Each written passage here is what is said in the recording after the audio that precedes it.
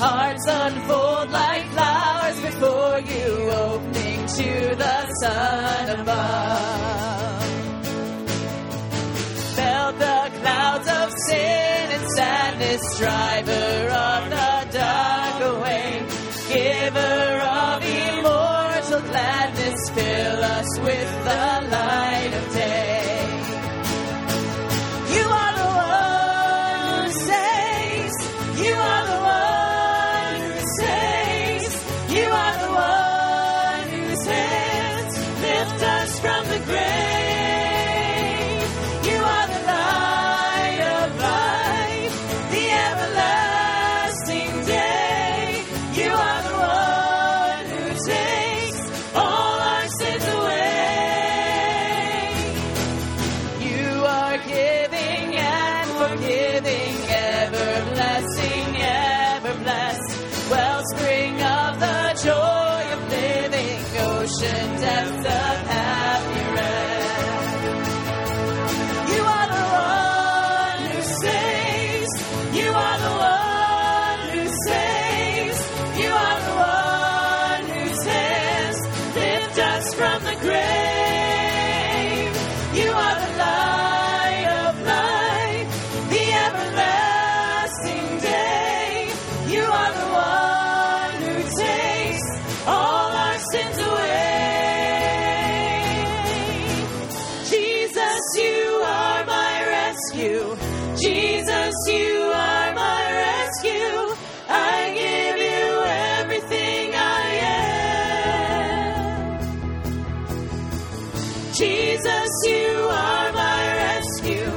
Jesus, you are my rescue. I give you everything I am. Jesus, you are my rescue. Jesus, you are my rescue. I give you everything I am. Thou art Father, Christ, our brother, all who live in love are thine. Teach us how to love each other, lift us to the joy divine. You are the one who saves. You are the one who saves. You are the one whose hands lift us from the grave. You are the light of life, the everlasting day. You are the one who takes all our sins away. You are the one who saves. You are the one who saves. You are the one whose hands lift us from the grave.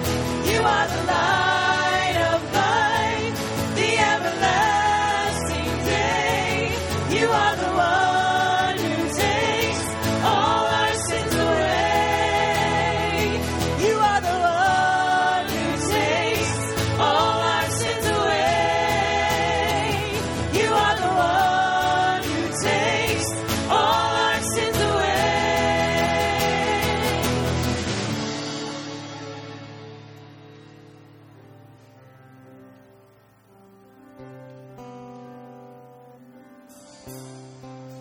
Everyone needs compassion, a love that's never failing. Let mercy fall on me. Everyone needs forgiveness, the kindness of a Savior, the hope of nations.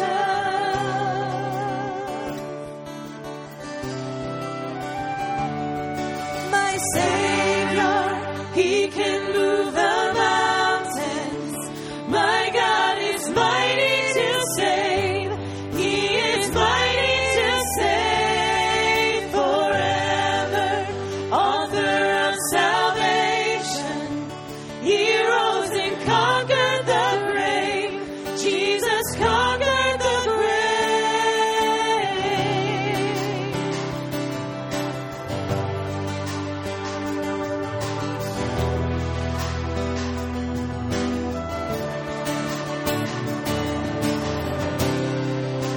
Take me as you find me, all my fears and failures. Fill my life again. I give my life to follow everything I believe in. Now I surrender.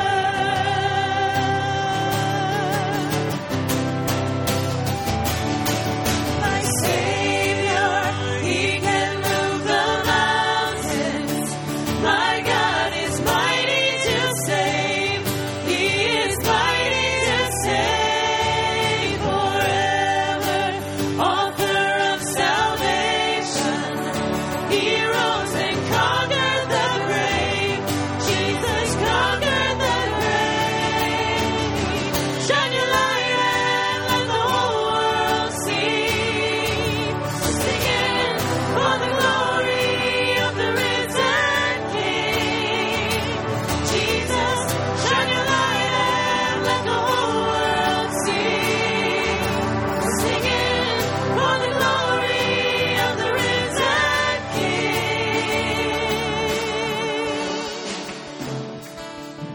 My Savior, He can move the mountains. My God is mighty to save. He is mighty to save forever. Author of salvation, He rose and conquered the grave. Jesus conquered the grave. You're my Savior. You can move the mountains. God, you are mighty to save.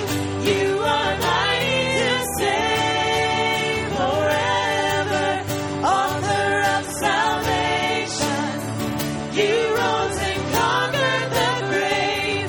Yes, You conquered the grave.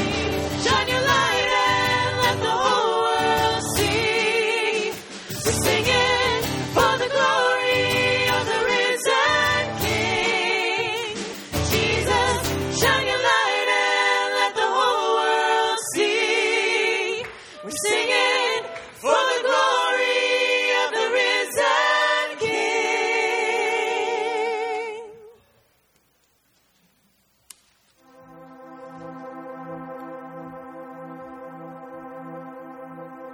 By His stripes we are healed.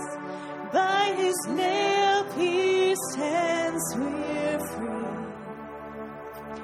By His blood we're washed clean. Now we have the victory. The power of sin is broken. Jesus overcame it all.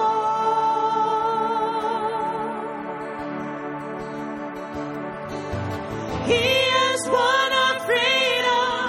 Jesus has won it all.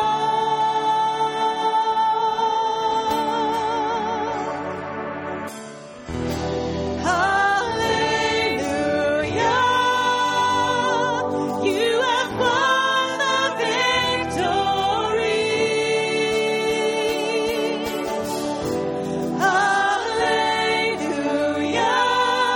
Hallelujah.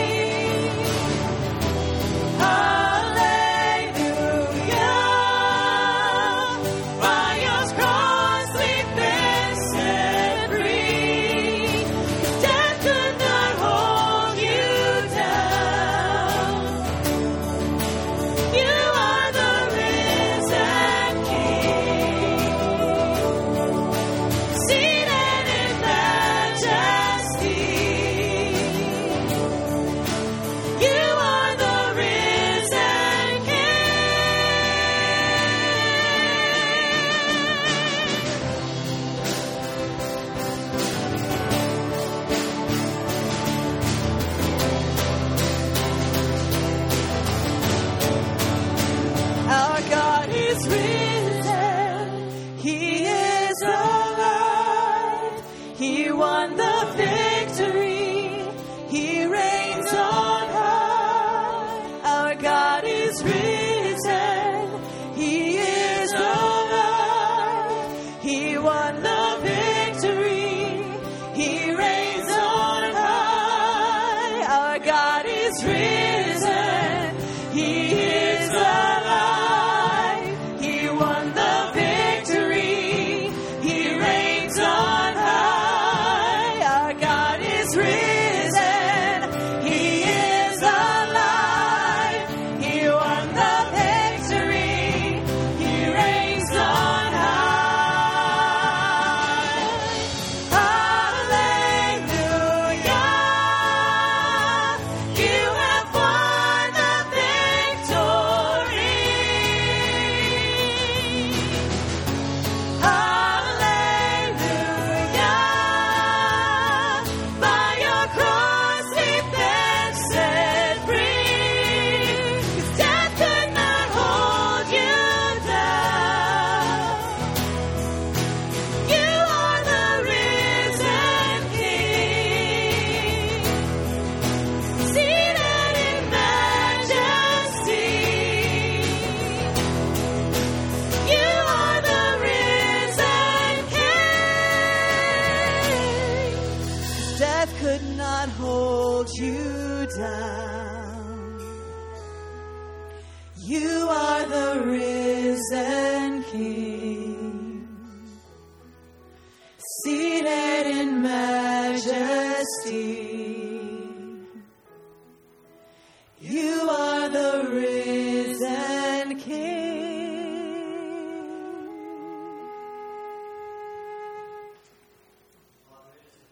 Thing to be able to declare and to know that Christ is risen, and all that that means for your world and for us. We pray that our worship will truly reflect that truth, that we believe it and we embrace it and we live it through your grace. Thank you for being present with us today, and thank you for speaking into our lives as we worship together. We pray this through Christ. Amen. Share a word of greeting with others here in worship this morning. Good morning.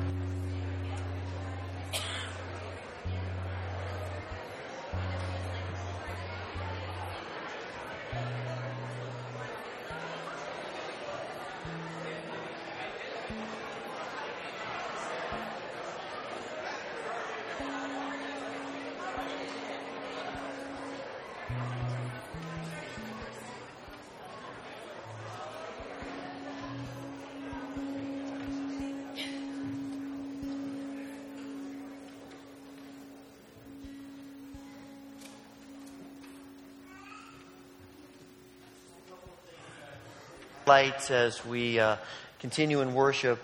Two things in your bulletin. Next Sunday is the last day to bring your boxes for Operation Christmas Child. So if you have those, just make sure you get them here by next weekend, and then they eventually next week will get passed along to the other distribution centers and make their way around the world. And thank you in advance for all who are participating in that and helping with that. Also, next Sunday we are hosting a lunch for college students, grad students. And if you are a college or grad student and you did not get one of these invitations, make sure you grab one on your way out today. If you did get one, we'd love to have you attend. You can just tear off the end of it and throw it in the offering plate. And it's really just a sense of kind of getting a feel for how many people may be here. If you don't turn one in, you can still come. And also, as folks who are year-round residents, we'd love to have you be a part of this, because it's really something we want to do to connect each other, to get to know one another, build relationships. So it's not just about college students, but it's all of us. If you haven't yet signed up and you'd like to come, bring some food. There's a sign-up sheet in the back. You can see Pastor Cindy or look for that, and we'll help you with that. And you can contact the office this week as well. But we really want this to be a time of connecting together and to help each other feel more connected in Christ and as a church family. I'd like to invite the ushers forward as we give back to God from all that He has given to us.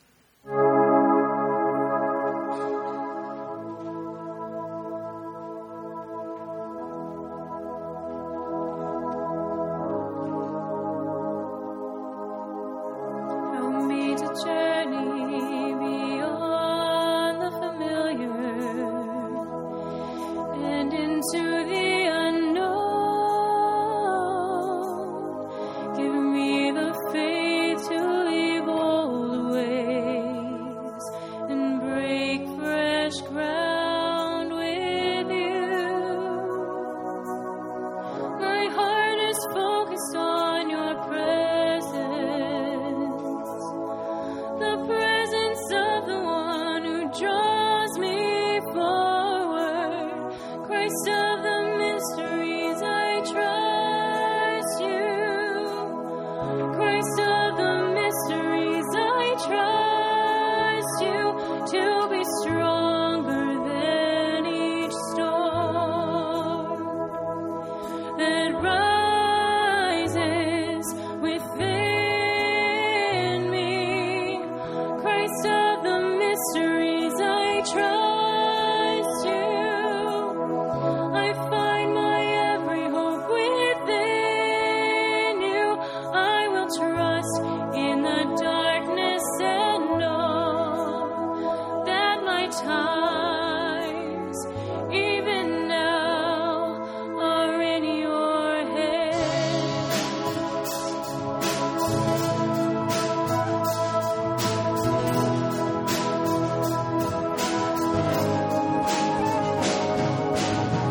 Help me step forward on paths that are winding, relying on your grace, keeping my eyes on my Savior, the author and perfecter of my faith.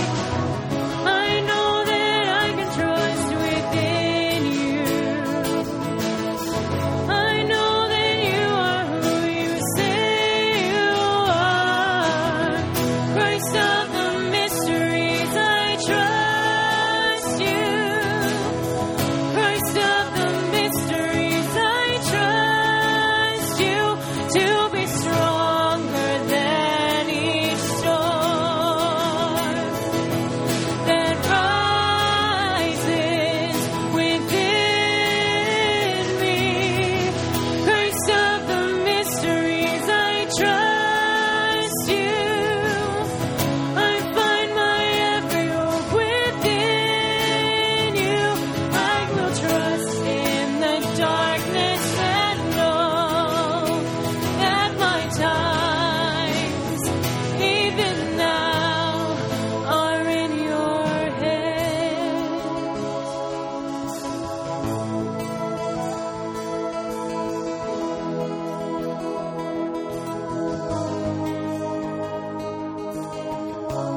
Tune my spirit to the music of heaven,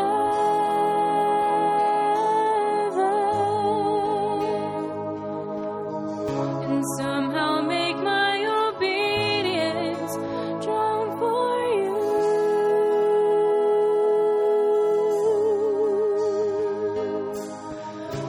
Call my spirit to believe you in all things.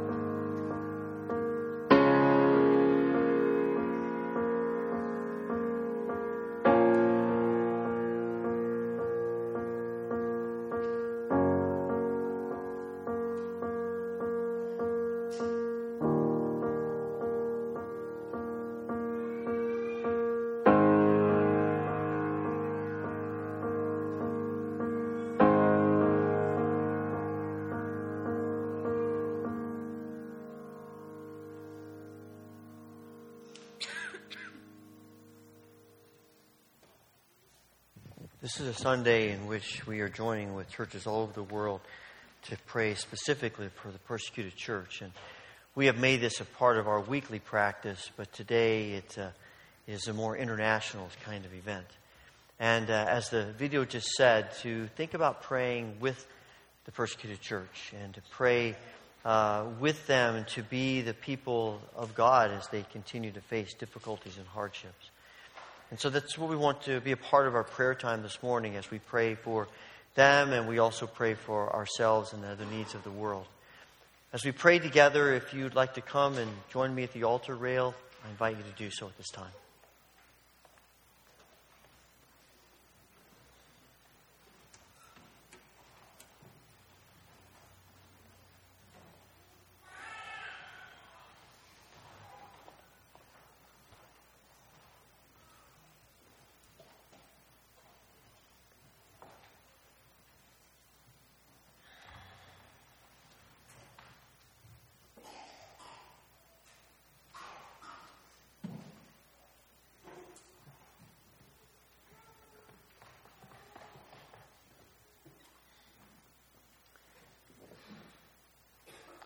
Father, this morning we thank you that your church is so much bigger than just us.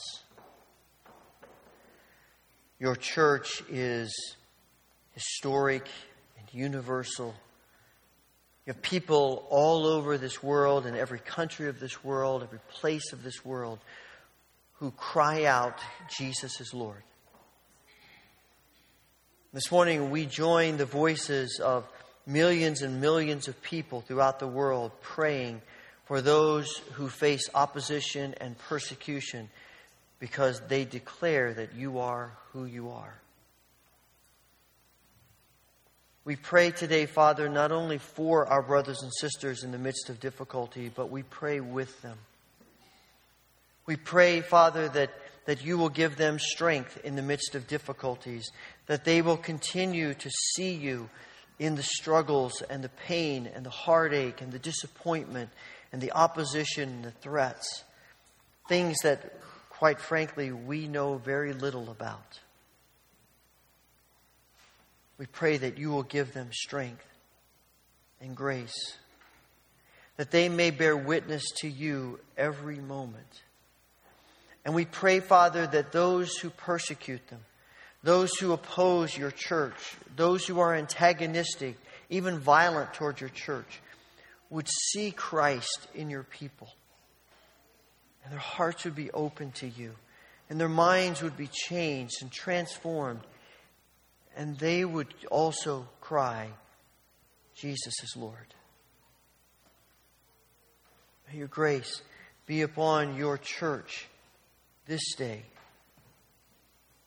Father, we pray for the work of your church around the world.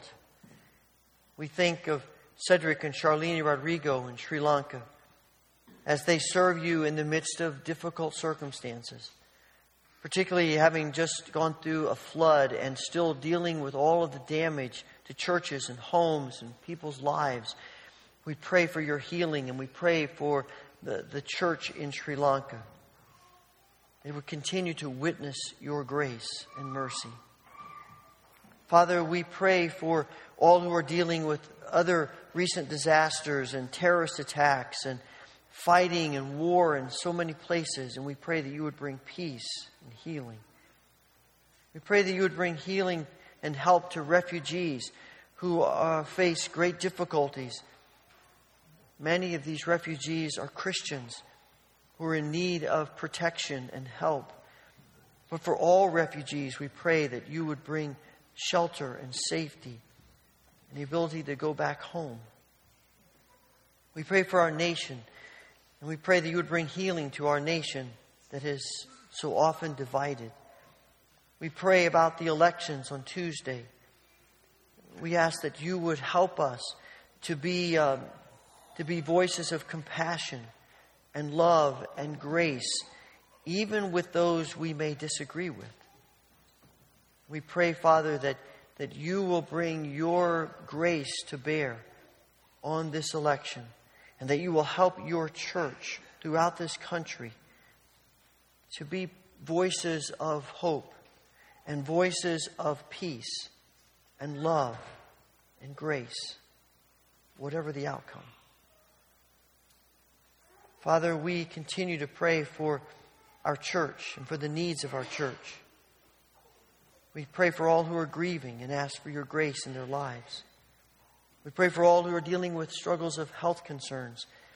We think especially of David Hartley and Mildred Berry, Doris Asepian, Blanche Weaver, Tammy Dunmeyer, Isla Shea, Sheldon Emerson, Bob Jobert, Laurel Bucher, Bill Getty, Warren and Ella Woolsey, Phil Muker, Mike Raybuck, Bev Rett, Micah Christensen, Linda Roth, Dick Gould, Emily Cricklar, and others who are on our minds and hearts today. We thank you for the ministries of this church, and today we pray for our adult Sunday school classes. Thank you for the opportunity to meet in smaller groups and to talk about life issues and talk about your word and to connect with each other. And we pray that these classes will all help us to draw closer to you as we draw closer to each other. We pray for the churches around us. Today we remember the Genesis Bible Church and Pastor Chamberlain. Pour out your Spirit upon this body of believers, that they would bear witness to you in Scio and all around them. Father, we thank you for hearing our prayers today. We thank you for your grace in our lives. We pray that as we move forward in the prayer vigil, that this will be a time of encountering you, drawing closer to you. And we pray that you will make this a monumental, memorable event for us personally and for us corporately. We pray all of this in the name of our Lord and Savior, Jesus Christ, the one who teaches us the model for prayer, which we now pray together. Our Father, who art in heaven, hallowed be thy name. Thy kingdom come, thy will be done on earth as it is in heaven. Give us this day our daily bread, and forgive us our debts as we forgive our debtors. And lead us not into temptation, but deliver us from evil. For thine is the kingdom and the power and the glory forever. Amen.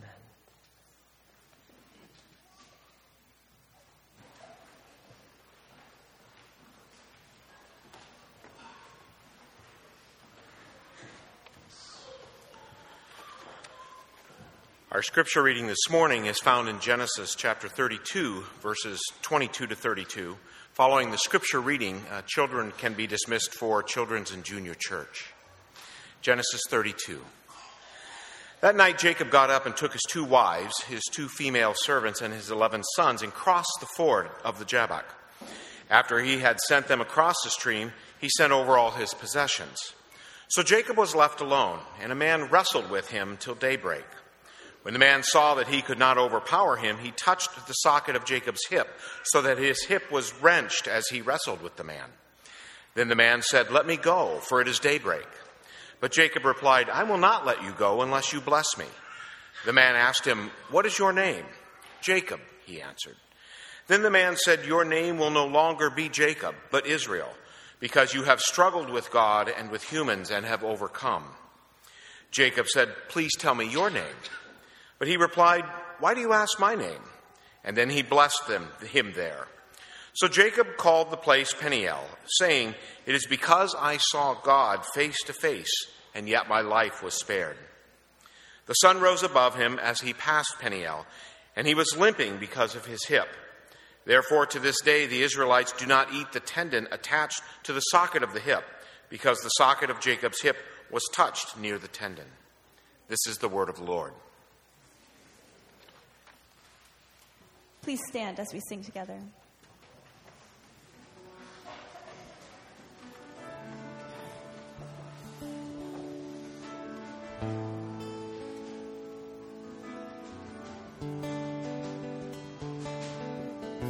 You call me out upon the waters, the great unknown, where feet may fail.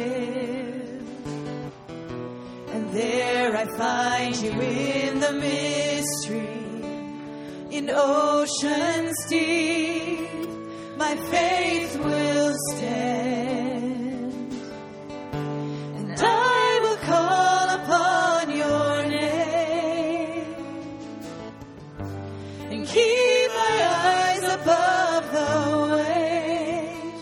When oceans rise, my soul will rest in your embrace. For I am yours, and you are mine.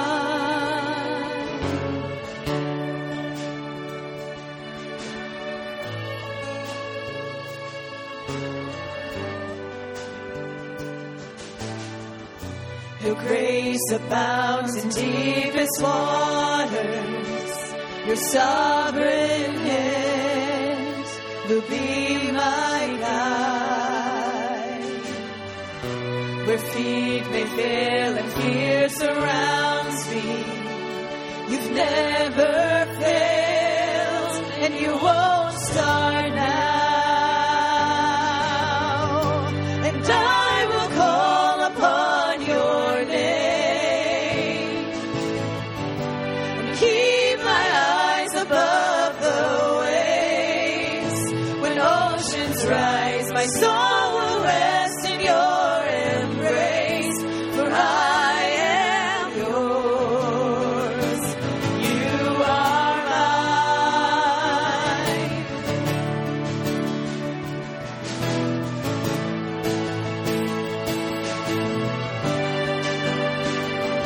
You are mine.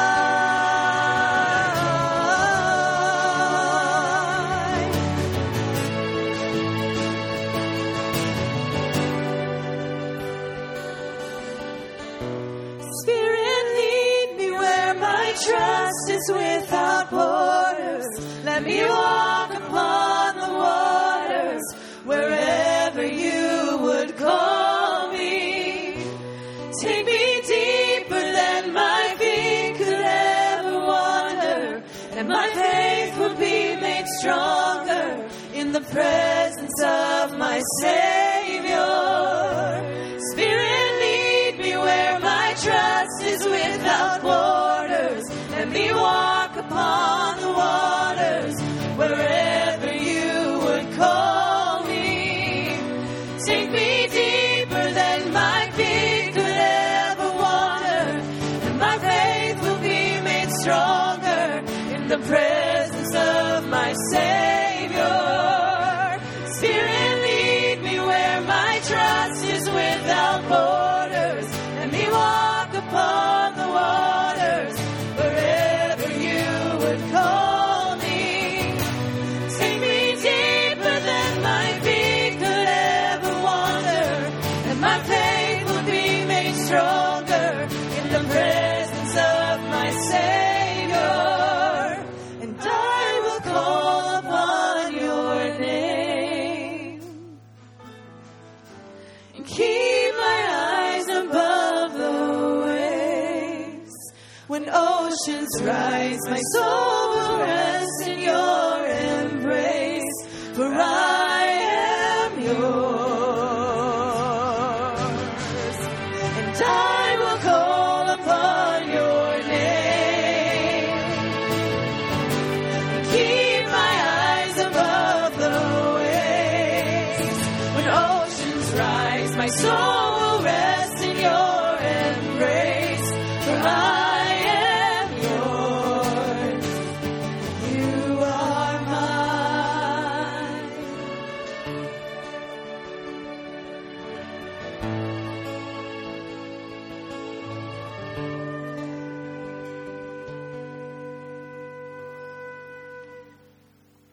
Please be seated.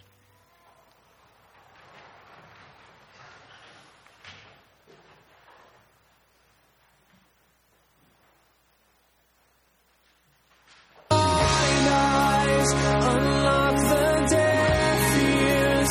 Come to your people as we draw near. Hear us from heaven. Touch our generation. We are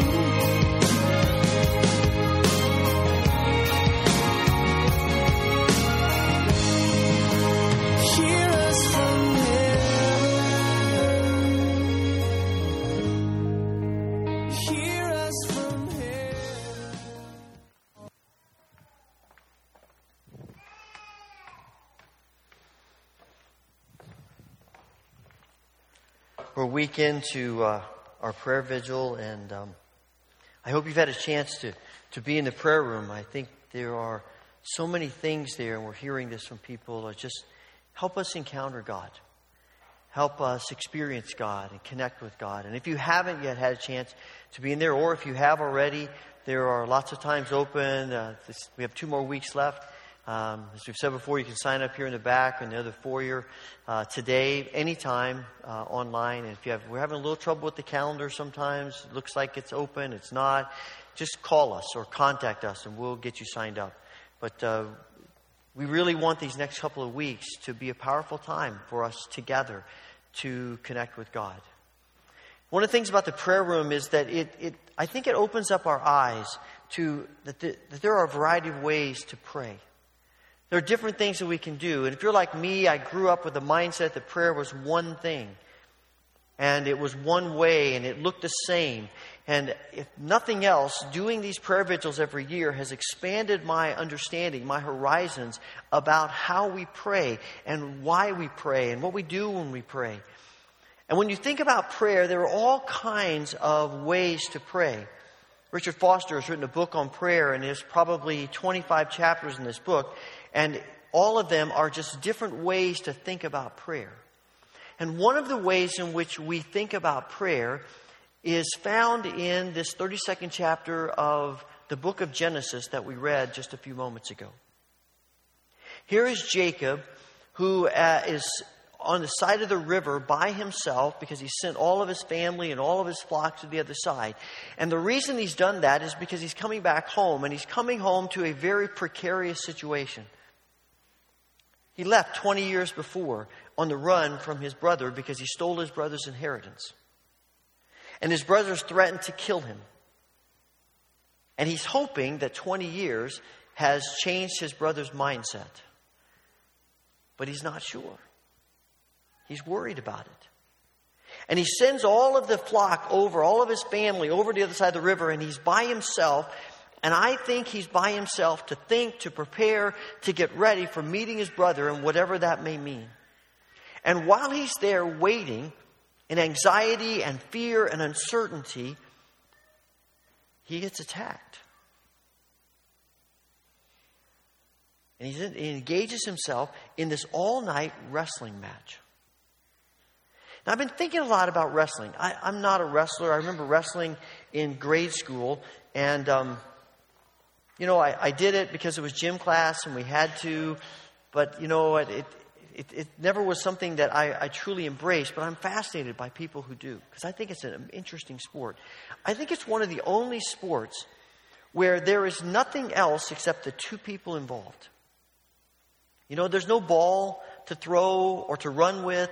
There's no basket to put a ball into. There's no goal to kick a ball through. It's just 2 people engaged in hand-to-hand, body-to-body for 3-minute rounds. The whole point of wrestling is that you are connected to each other during this whole time.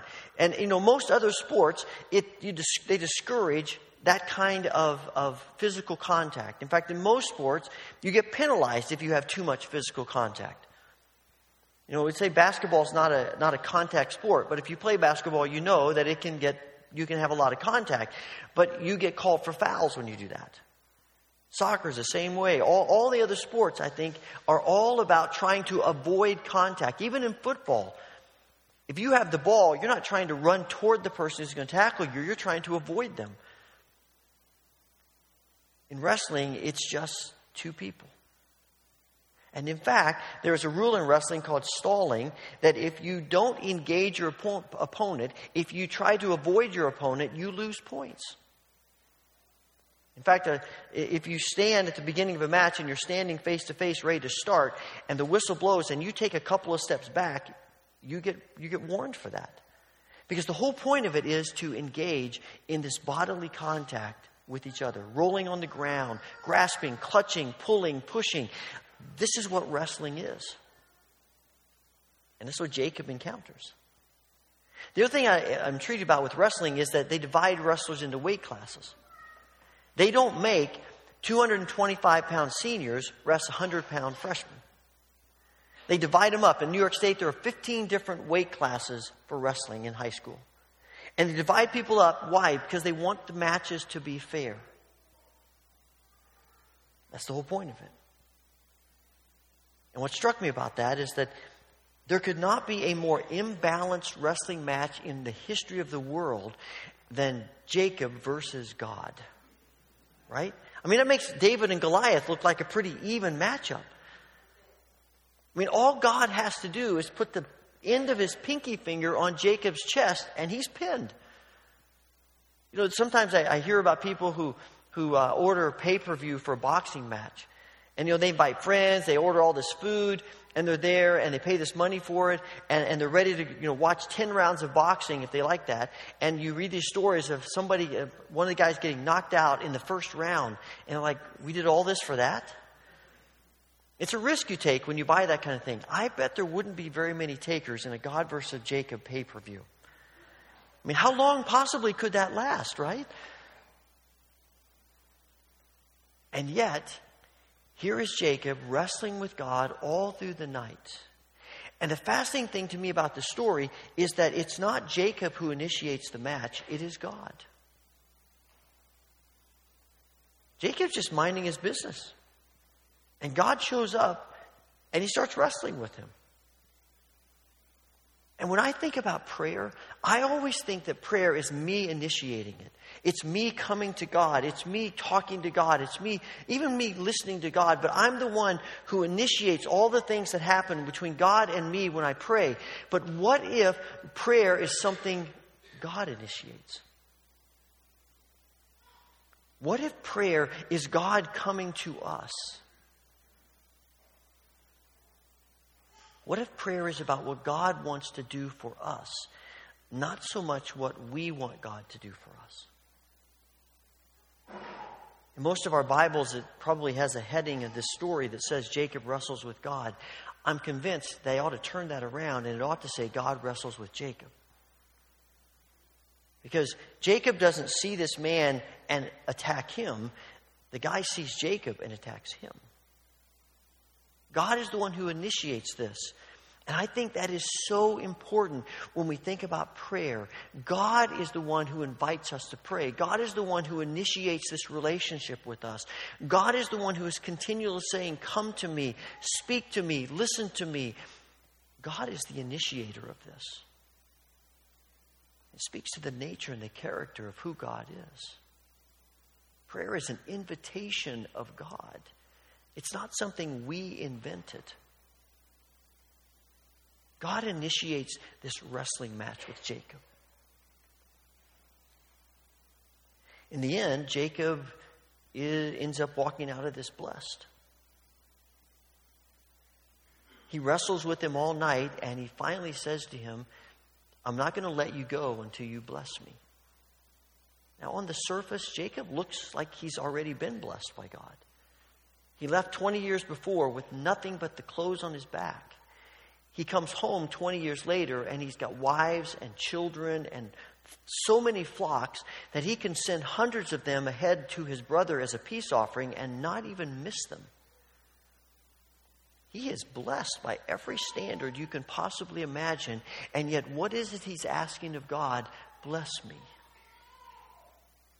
There is something in Jacob that realizes, despite all that he has and all that he owns and all that he's accomplished, something isn't quite right. And he asks to be blessed. And God's response to him is, what's your name? That seems like an odd thing to ask him when you want to be blessed. And he says, it's Jacob. And God says, well, it's no longer going to be Jacob. It's going to be Israel.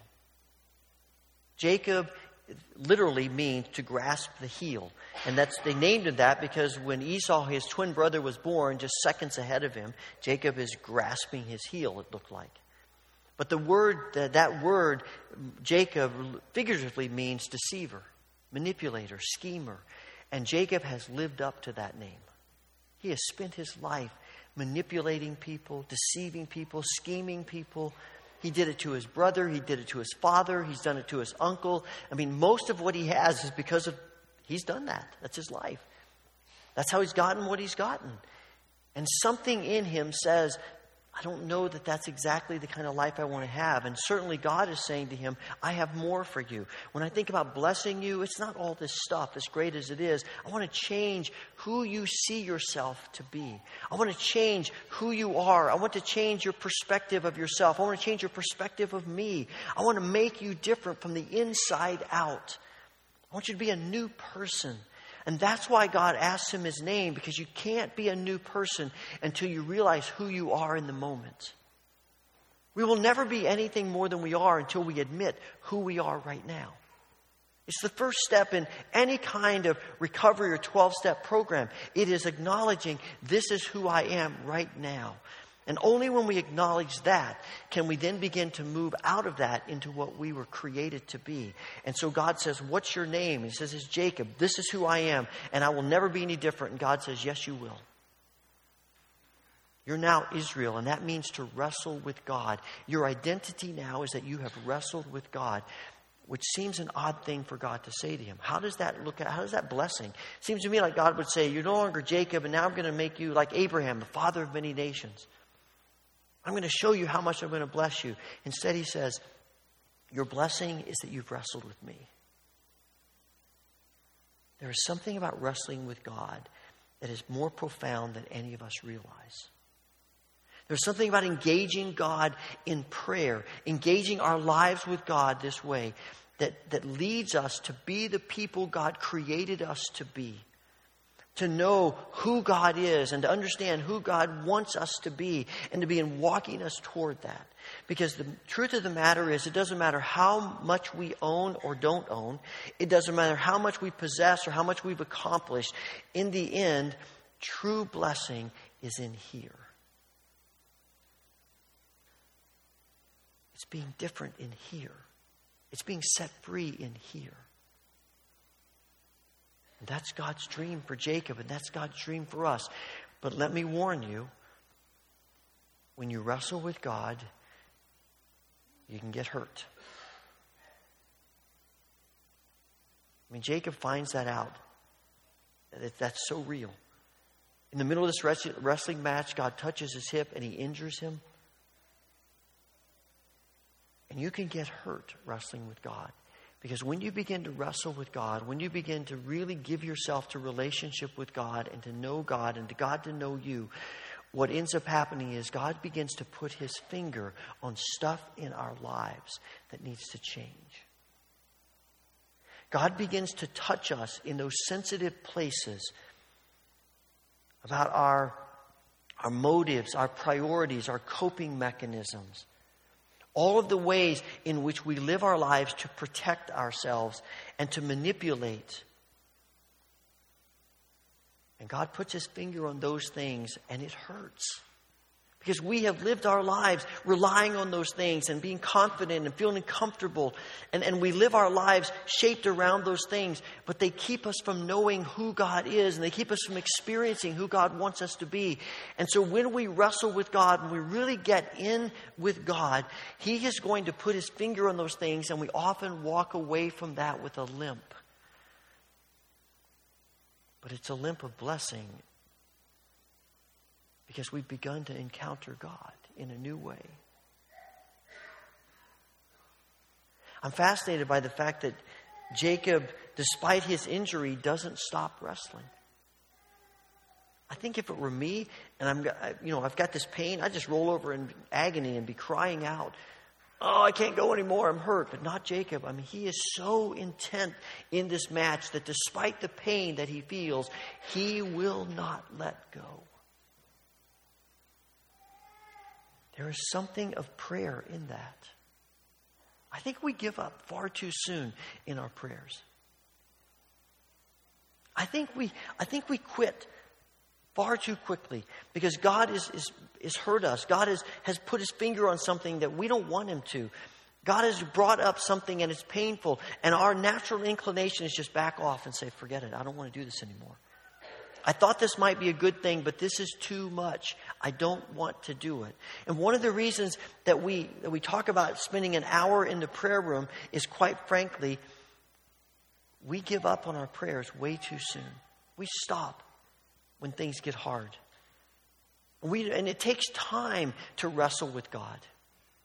You can't do that in 5 minutes. This is an all-night wrestling match that Jacob has with God.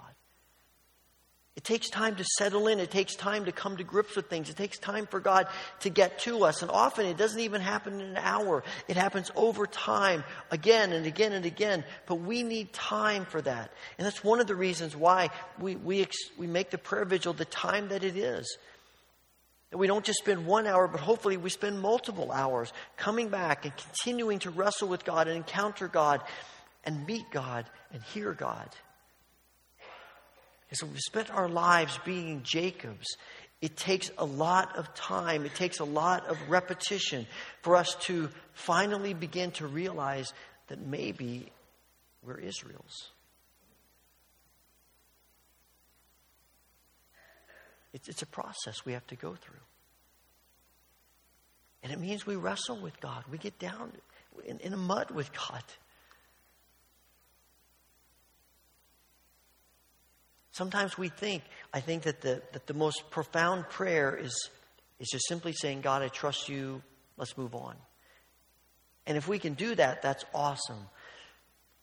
But most of us, when we do that, this prayer of relinquishment, it's often called, sometimes the prayer of relinquishment is really just apathy.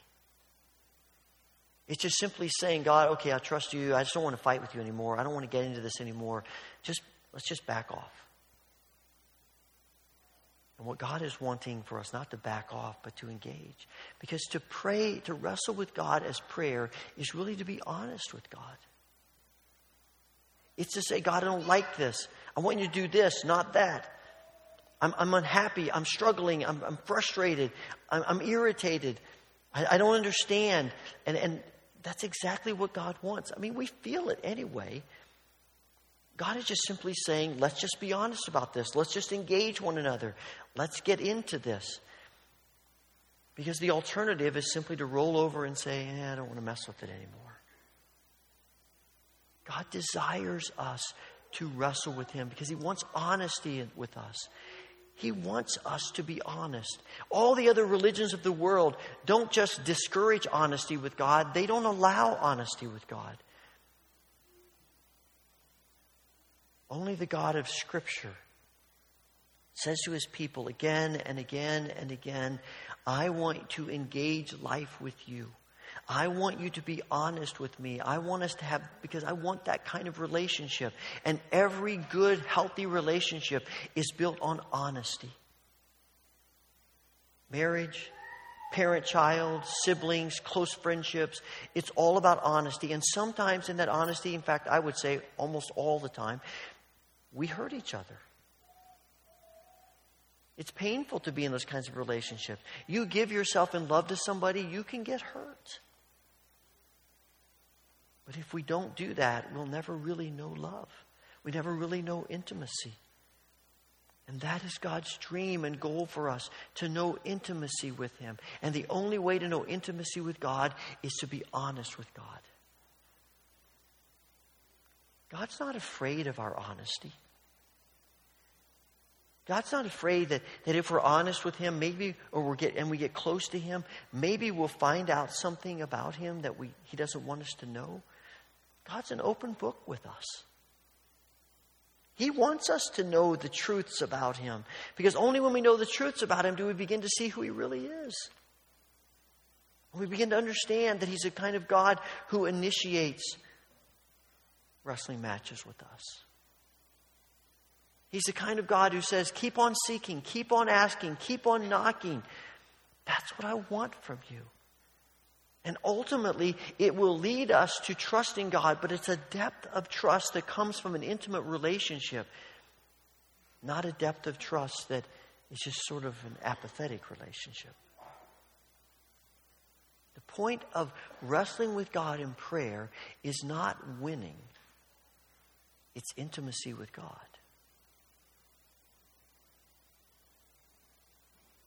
I wonder sometimes I think about myself. I give up too quickly sometimes in my prayers and in my wrestling with God because I want to win. And I'm not sure I'm going to win. And so I don't want to lose, so I just stop. And if you give up, it doesn't feel quite like losing. You know, it's one thing when you're in a wrestling match and you tweak an ankle and you say, you know what, I'm going to lose, so stop, hold it, I can't wrestle anymore, it really hurt my ankle, and you limp off. It's a whole other thing in front of a crowd of people, just you and another person on a mat, to get pinned. It's humbling.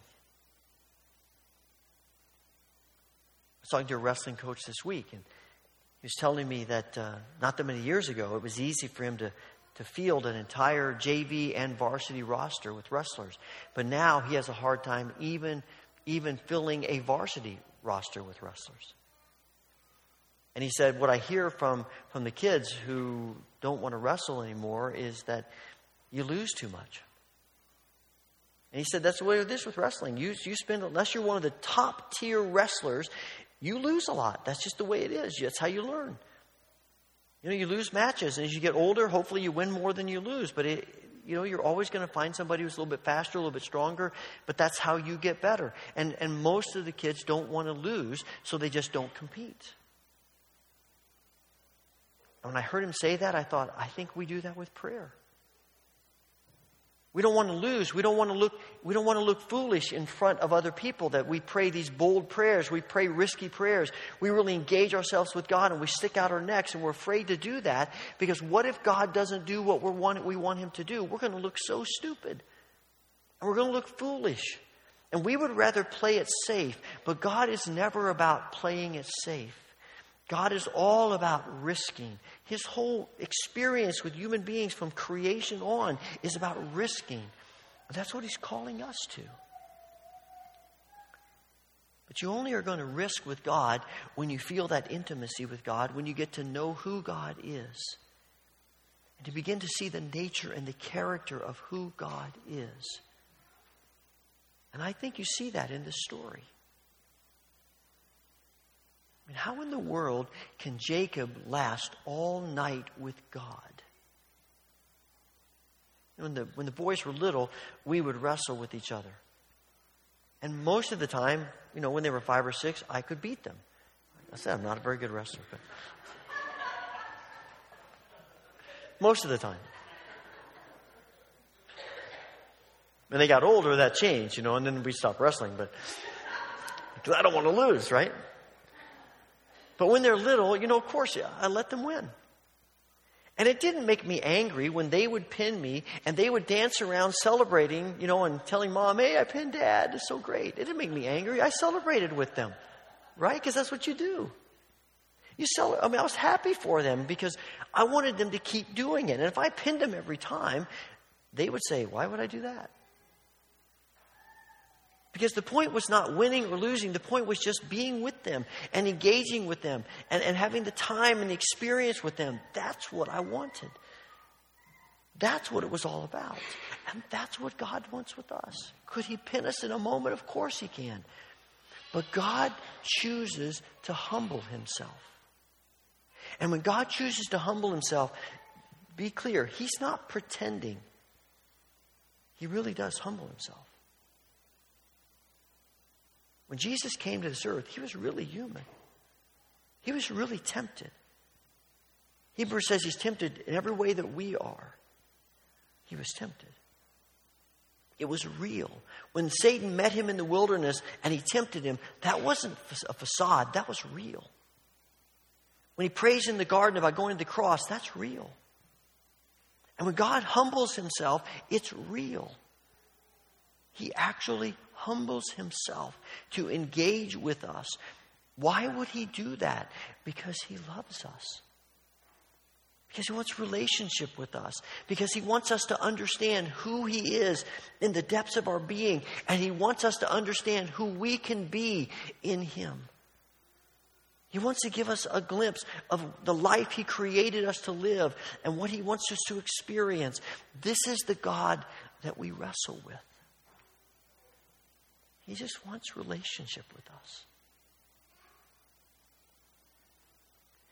was thinking about why a wrestler would ever enter into a match where they know the opponent is stronger or faster or bigger. Why would you do that? Maybe it's because you're overconfident. Maybe it's because you're not seeing them clearly. But I wonder if it's not because you've come to realize, you've watched enough tape, or you've talked to enough people, or you've examined things enough, that you realize the person has a weakness, a vulnerability. And your whole point for getting into this is to expose that vulnerability and attack it. And as strange as this sounds, I think that's what God does with us when we pray. We get into these wrestling matches with God, and we struggle with God, and we pray with God this way because we have come to understand God's vulnerability, God's soft spot. I know it sounds weird, but God has chosen to humble himself in such a way that he yearns for us. And God's vulnerability is his unrelenting desire for us. And it's not because he is inherently weak, it's because he's inherently all-powerful. But he uses that power to be vulnerable. He doesn't use that power to crush us, although he could. He doesn't use that power to demean us, though he could. He uses that power to love us. He uses that power to yearn for us. You read the scriptures and it's almost embarrassing how much God yearns for his people and what he's willing to do in yearning for his people. Over and over and over again, they rebel on him. They turn from him. They disregard him. They go into idolatry. They are continually doing that. And God keeps coming after them. The poet calls it the hound of heaven who never stops seeking us. It's the father of the prodigal son who humbles himself to run after his wayward child. It's the prophet Hosea telling us that God says to his people, I've had enough. This is it. I'm done with you. I'm going to leave you to all the consequences of your sin and your behavior. And in the very next breath, God says, how can I give you up? How can I ever let go of my children? Let's do this again. And the reason we struggle with that is because we have a skewed view of vulnerability. We think vulnerability is a bad thing. God sees vulnerability as a good thing. This is why Jesus comes. When Jesus enters this world, what could be more vulnerable than an infant child? What's more vulnerable than a man on a cross?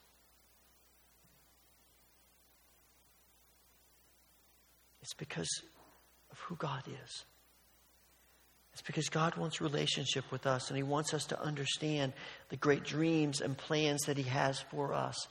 And the only way we can know that is to engage in life with him. Wrestle with him.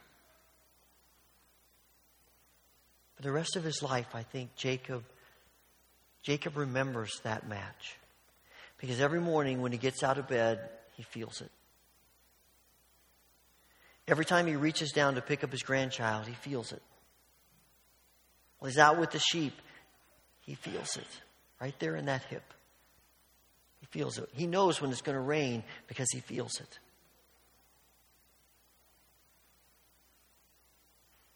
And even the people, his descendants who don't have an injured hip, they feel it too. Because as the writer says, from that point on, the Israelites don't eat that tendon. Because they remember. It's what happens when God wrestles with us. But man, what an end it gets us to.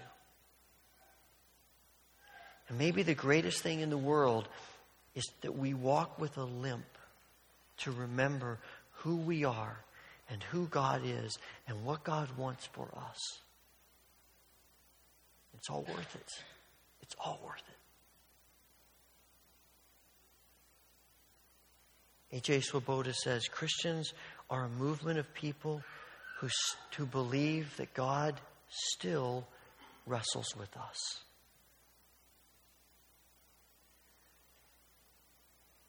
So we're willing to wrestle with God. Father, we thank you that this is your desire for us. You want to be close to us far more than we want to be. So teach us. Help us.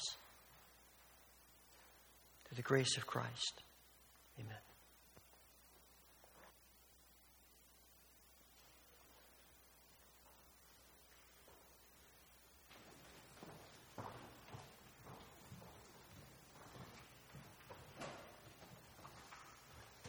Please stand and join us as we sing together.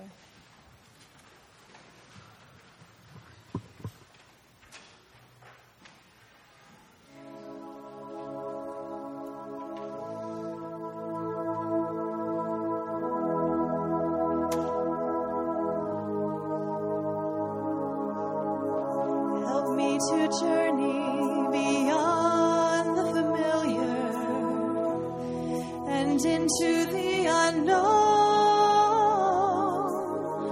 Give me the faith to leave old ways and break fresh ground with you. My heart is focused on your presence, the presence of the one who draws me forward. Christ of the mysteries, I trust you. Christ of the mysteries, I trust you to be stronger than each storm that rises within me. Christ of the mysteries, I trust you. I find my every hope within you. I will trust in the darkness and know that my times, even now, are in your hands.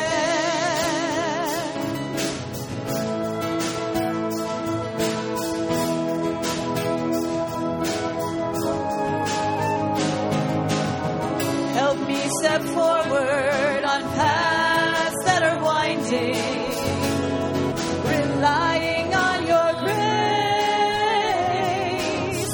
keeping my eyes on my Savior, the author and perfecter of my faith.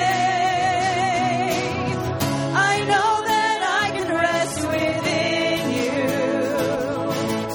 I know that you are who you say you are. Christ of the mysteries, I trust you. Christ of the mysteries, I trust you to be stronger than each storm that rises within me.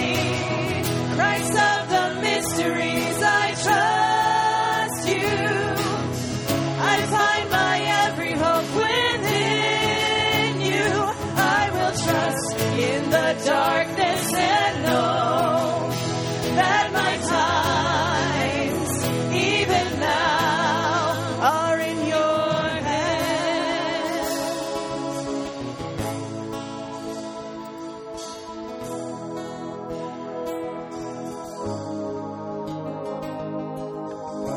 Tune my spirit to the music of heaven,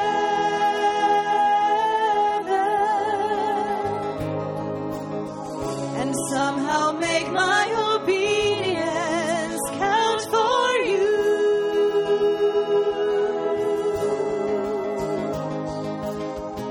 Call my spirit to believe you in all things, stepping forward in the power of your faithfulness.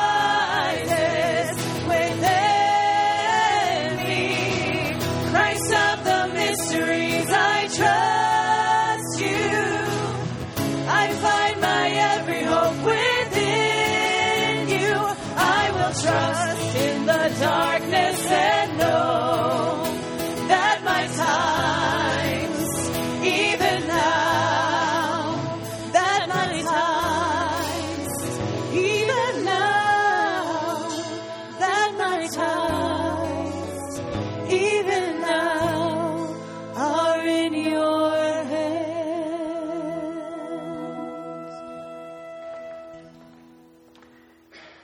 The grace of the Lord Jesus Christ, the love of God, and the fellowship of the Holy Spirit be with you now and forevermore. Amen.